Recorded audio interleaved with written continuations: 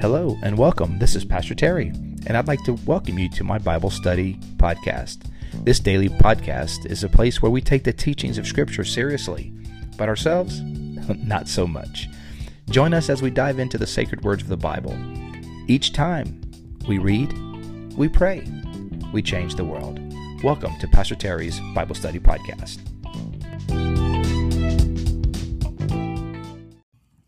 Hello and welcome to the daily podcast. Today we are in Romans chapter 13 as we continue this journey through the book of Romans, and this second of two special podcast exclusives because this is not on the daily prayer that we usually do on Facebook Live. This is just on the podcast. So we're doing, did Romans 12 yesterday. We're doing Romans 13 exclusively on the podcast. So thanks for joining us as we read, we pray, we change the world. So we're reading through Romans, and we are now in chapter 13. And real quick recap, chapters 1 through 8, basically the basic doctrine and essential doctrine theology of the Christian faith. And then chapters 9 through 11, Paul deals with how Israel fits into the gospel, how Israel, the people of Israel, the custodians of the law, the Torah, the prophets, how they fit into the good news of Jesus. And then beginning in chapter 12 through chapter 16 is the practical section of the book of Romans about living out this faith. Now that we're new creations in Christ, we've been brought from death to life, we've been brought from darkness to light. Now what?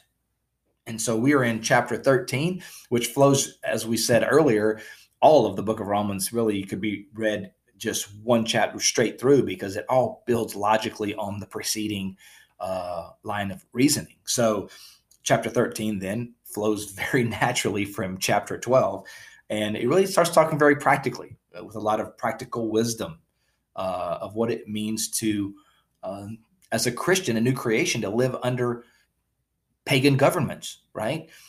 So I'm a new creation. My mind's been transformed by Christ. I'm not conforming to the pattern of this world, but the reality is we still live in a fallen world. We still live under governments that are imperfect and that are led by people who aren't necessarily godly or share the same Christian values that we share. And so it was true then too in Rome, right? Paul's speaking to the Romans and under a government that was not was basically pagan, kind of let anything go, And so what is my proper relationship to the government, to officials, to authority in general? This is a big one, man, right? Welcome, everybody. So glad to have you today. So glad you're part of this podcast. So let's read it. We read and we pray and we change the world. So, let's read. Romans 13. Let everyone be subject to the governing authorities, for there is no authority except that which God has established. All right. Well, right there, he's already saying, look, there's no one has the positions they have unless God allowed it. So God has allowed people to have positions of authority. And so we got to deal with that. And we have to, and the reason we are subject to those authorities is because we recognize that God is sovereign, God's in control, God's plans and ways are higher than my ways. And so I'm going to listen to the HOA board. Right? I mean, it's not just national, whatever authority you're thinking, whether it's national authority or local civil authority, or whether it's the police department, whether it's your HOA, or whether it's your management at work, or whatever, whether it's your principal at your school. We all live under parents, whatever. We all live under multiple levels of authority. And isn't it true that the way learning to deal with authority is critical in the success of our lives? Man, isn't it true? Like kids that don't understand how to deal with authority, or people who don't learn how to deal with authority, are going to have a very difficult time in this life, because you will always be dealing with authority, and you will often be dealing with unjust authorities that are not godly, authorities that do not always do the right thing, because, hey, no one always does the right thing. But yeah, so you got to figure this out. You got to learn to deal with this. And as a Christian, it's huge to our witness. It's huge to our well-being as believers. It's huge to our sense of peace and joy, learning how to relate properly to authority. So he says, all authority God has established. The authorities that exist have been established by God. He says, kind of again. Verse 2. Consequently, whoever rebels against the authority is rebelling against what God has instituted, and those who do so will bring judgment on themselves. So he's saying, in a sense, God has established these authorities. When we're rebelling against authority, we're rebelling against the way God has kind of created things. And if you rebel against authority, you're going to get punished. It's not going to work out well for you. And quite literally, obviously, if you break the law, if you reject and resist some laws, you're going to get punished. There's going to be ramifications for that. There's going to be a penalty for that. But even just not necessarily legal punishment in life, if we do not learn how to deal with authority, if we don't respect authority, then it will not go well for us. Life is going to be difficult. Verse 3, for rulers hold no terror for those who do right. He's talking specifically about legal authorities now, governmental authorities. So we aren't, look, you're not, the police officer does not scare you unless you've done something wrong, generally, right? Right. If the inspector is coming around, you're not nervous. You're not too worried unless you know there's something to be hidden. Something you're trying to hide. For rulers hold no terror for those who do right, but for those who do wrong. You do wrong, you're gonna be nervous. You speeding through a school zone, and the police officer pulls up behind you. You're nervous because you know you just sped right through that. But if you're driving the speed limit, you ain't worried. Do you want to be free from fear of the one in authority? You want to be free from here? He gives some very practical wisdom here. You want to be free from the fear of authority? Then do what is right. Here's a thought. Keep the law. Don't break the law, and you will be commended. Verse 4. For the one in authority is God's servant for your good. They're serving. They are upholding authority. And look, we all want authority. We really do. When you go to a red light and your light turns green, you want the people who now have the red light to obey it, don't you? Yes. We all want people to be subjected to authority. It's how we can function together in this world. They're God's servants. They're doing a function, an important function. Respect them. But if you do wrong, be afraid, for rulers do not bear the sword for no reason. There's a reason they bear the sword. There's a reason they have instruments of punishment. They are God's servants, agents of wrath to bring punishment on the wrongdoer. Part of the function of government is to punish those who do wrong, to keep an orderly society. It's the proper role of government. Therefore, it is necessary to submit to the authorities, not only because of possible punishment, but also a matter of conscience. Right? So, obey the laws of the land, not just because I'm afraid of getting caught, but because, you know what? I know this is good for all of us. It's good for culture. It's good for the world. It's good for my neighbor. It's good for us as a people. The only time we disobey laws is when a man-made law asks of us to do something that is contrary to our conscience, or to say it another way, to the law of God.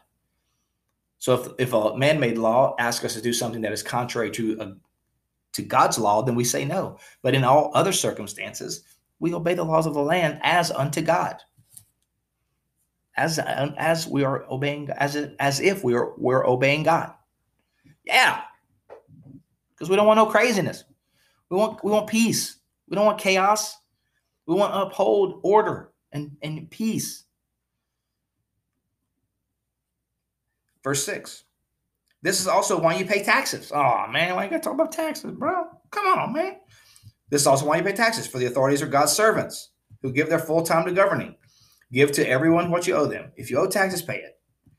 If revenue, then revenue. If respect, then respect. If honor, then honor. And give people their due.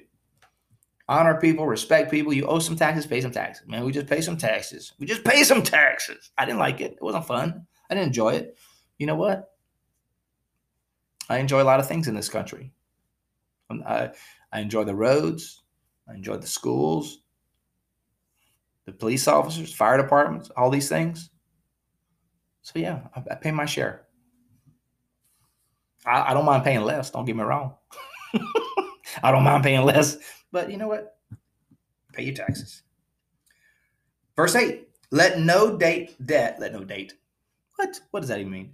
Let no debt remain outstanding except the continued debt to love one another. There's another one of those allelon, one another words in the New Testament. 59 times. Allelon, one Greek word, allelon, translated one another. And here it is again. Love one another. For whoever loves others has fulfilled the law. All the law is fulfilled in that. Love others. The commandments, you shall not commit adultery, you shall not murder, you shall not steal, you shall not covet, and whatever other command there may be, are summed up in this one command. Love your neighbor as yourself. Love does not harm, does no harm. Love does no harm to a neighbor. Therefore, love is the fulfillment of the law. Love does no harm to a neighbor. Right. So the reason you obey the laws is because you love your neighbor. It's more than just the law. It's a love of neighbor. Now, why do I do certain things? Love of neighbor. In our culture, we talk a lot about my rights. It's my right. And I get that. I get that the infringement of rights on individual liberties. I get that. I'm not a proponent of it. I'm not a proponent of infringing on rights. However, as a Christian, we got to realize that it's not always about our rights. It's about our love for neighbor. What can I do? What Jesus, Philippians chapter 2, the whole point of Philippians chapter 2 is that Jesus was God. He had all the rights. Anything he wanted to do, he could do. But what did he do? Who being in very nature God, did not consider equality with God something to be grasped, but gave it up and took on the nature of a servant. Jesus had all the rights, but he gave that up to take on the nature of a servant, to serve. And we as his people, we do the same thing. We should do the same thing. We shouldn't first ask, what's my right? We should first ask, what's the loving thing to do for our neighbor? Verse 11, and do this, understanding the time. The hour has already come for you to wake up from your slumber, because our salvation is nearer than when we first believed. The night is nearly over. The day is almost here. Ooh, Paul talking about Jesus going to come back. So let us put aside the deeds of darkness and put on the armor of light. Let us behave decently as in the daytime, not in carousing and drunkenness, not in sexual immorality and debauchery, not in dissension and jealousy. Rather clothe yourselves with the Lord Jesus Christ, and do not think about how to gratify the desires of the flesh. Wow. Don't occupy your time thinking about how you can sin. Occupy your time thinking about how you can love. How you can love God more, love others more. Let us behave decently, not in carousing and drunkenness, not in sexual immorality or debauchery, not in dissension and jealousy. Rather, clothe yourself with the Lord Jesus Christ. What does that mean? Love, peace, patience, kindness, goodness, self-control, gentleness, those fruit of the Spirit. That's what clothing ourselves with Christ is. That's what Jesus is like. To become more like Jesus means to become more like those things. Clothe ourselves with those things. Man, that's good. Good practical stuff as it relates to just living under authority. The way we relate to authority will affect the way we relate to God, right? If we reject authority, you show me someone who consistently wants to reject authority in this world, and I will show you someone who has a hard time doing what God wants them to do. If they're rebellious, rebellion is rebellion. And when you see rebellion against authority in any shape, I can tell you there's also a rebellion against the authority of God going on. Guaranteed. So we don't want to be that. We want to clothe ourselves with Christ. We want to have the fruit of the Spirit. We don't want to be thinking about how to gratify the desires of the flesh. We want to think about how we can love others and love God better. So, well, thank you guys for jumping on. Thank you for being a part of this daily podcast. Romans chapter 13, good practical stuff with authority, man. So thank you for being part of it. Well, you know what we do? We read, we pray, we change the world. So right in the middle of that, right? We got to pray. Lord, thank you for your word. Thank you for this practical teaching on authority. Lord, and we all this, our sinful nature does not like authority. Our sinful nature does not like to be told what to do. It goes back to the Garden of Eden when we were told, don't eat this. And all we wanted to do was to eat it. So, Lord, we know that rebellion is deep within the heart of every human being, and it's in our heart. And so, God, we pray that through the Holy Spirit, you would remove that you would continue to release us from that so that we would say yes and to you more and more. That sinful rebellion, Lord, against authority, Lord, would be squelched in us, that we would be like Christ, that we would have the same attitude in us that was also in Christ, that we would take on the heart of a servant, Lord, that we would respect authority, that we would honor authority, that we would love our neighbor, that we would not seek any harm on others, but that we would love them well. Lord, I pray for my friends today, whatever special needs they have, whatever unique situations they're crying out to you for.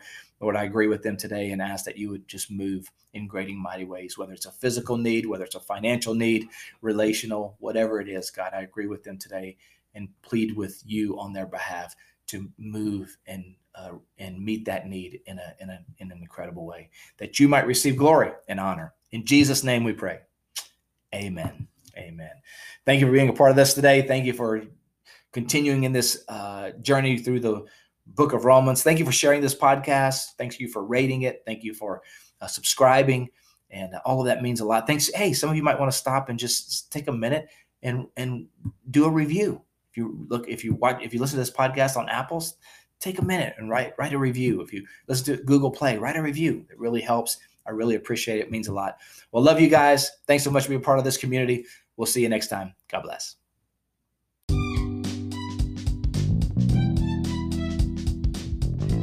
Thank you for joining us today on Pastor Terry's Bible Study Podcast. We hope you enjoyed today's show. If this episode has been an encouragement to you, please help us by spreading the word about the podcast. You can do that by giving us a thumbs up, subscribing, and sharing it with your friends.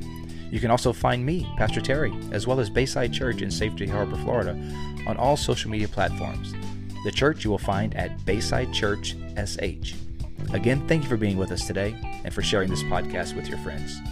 Until next time, remember, God's word is true. Everything else is merely commentary. God bless you. We'll see you next time.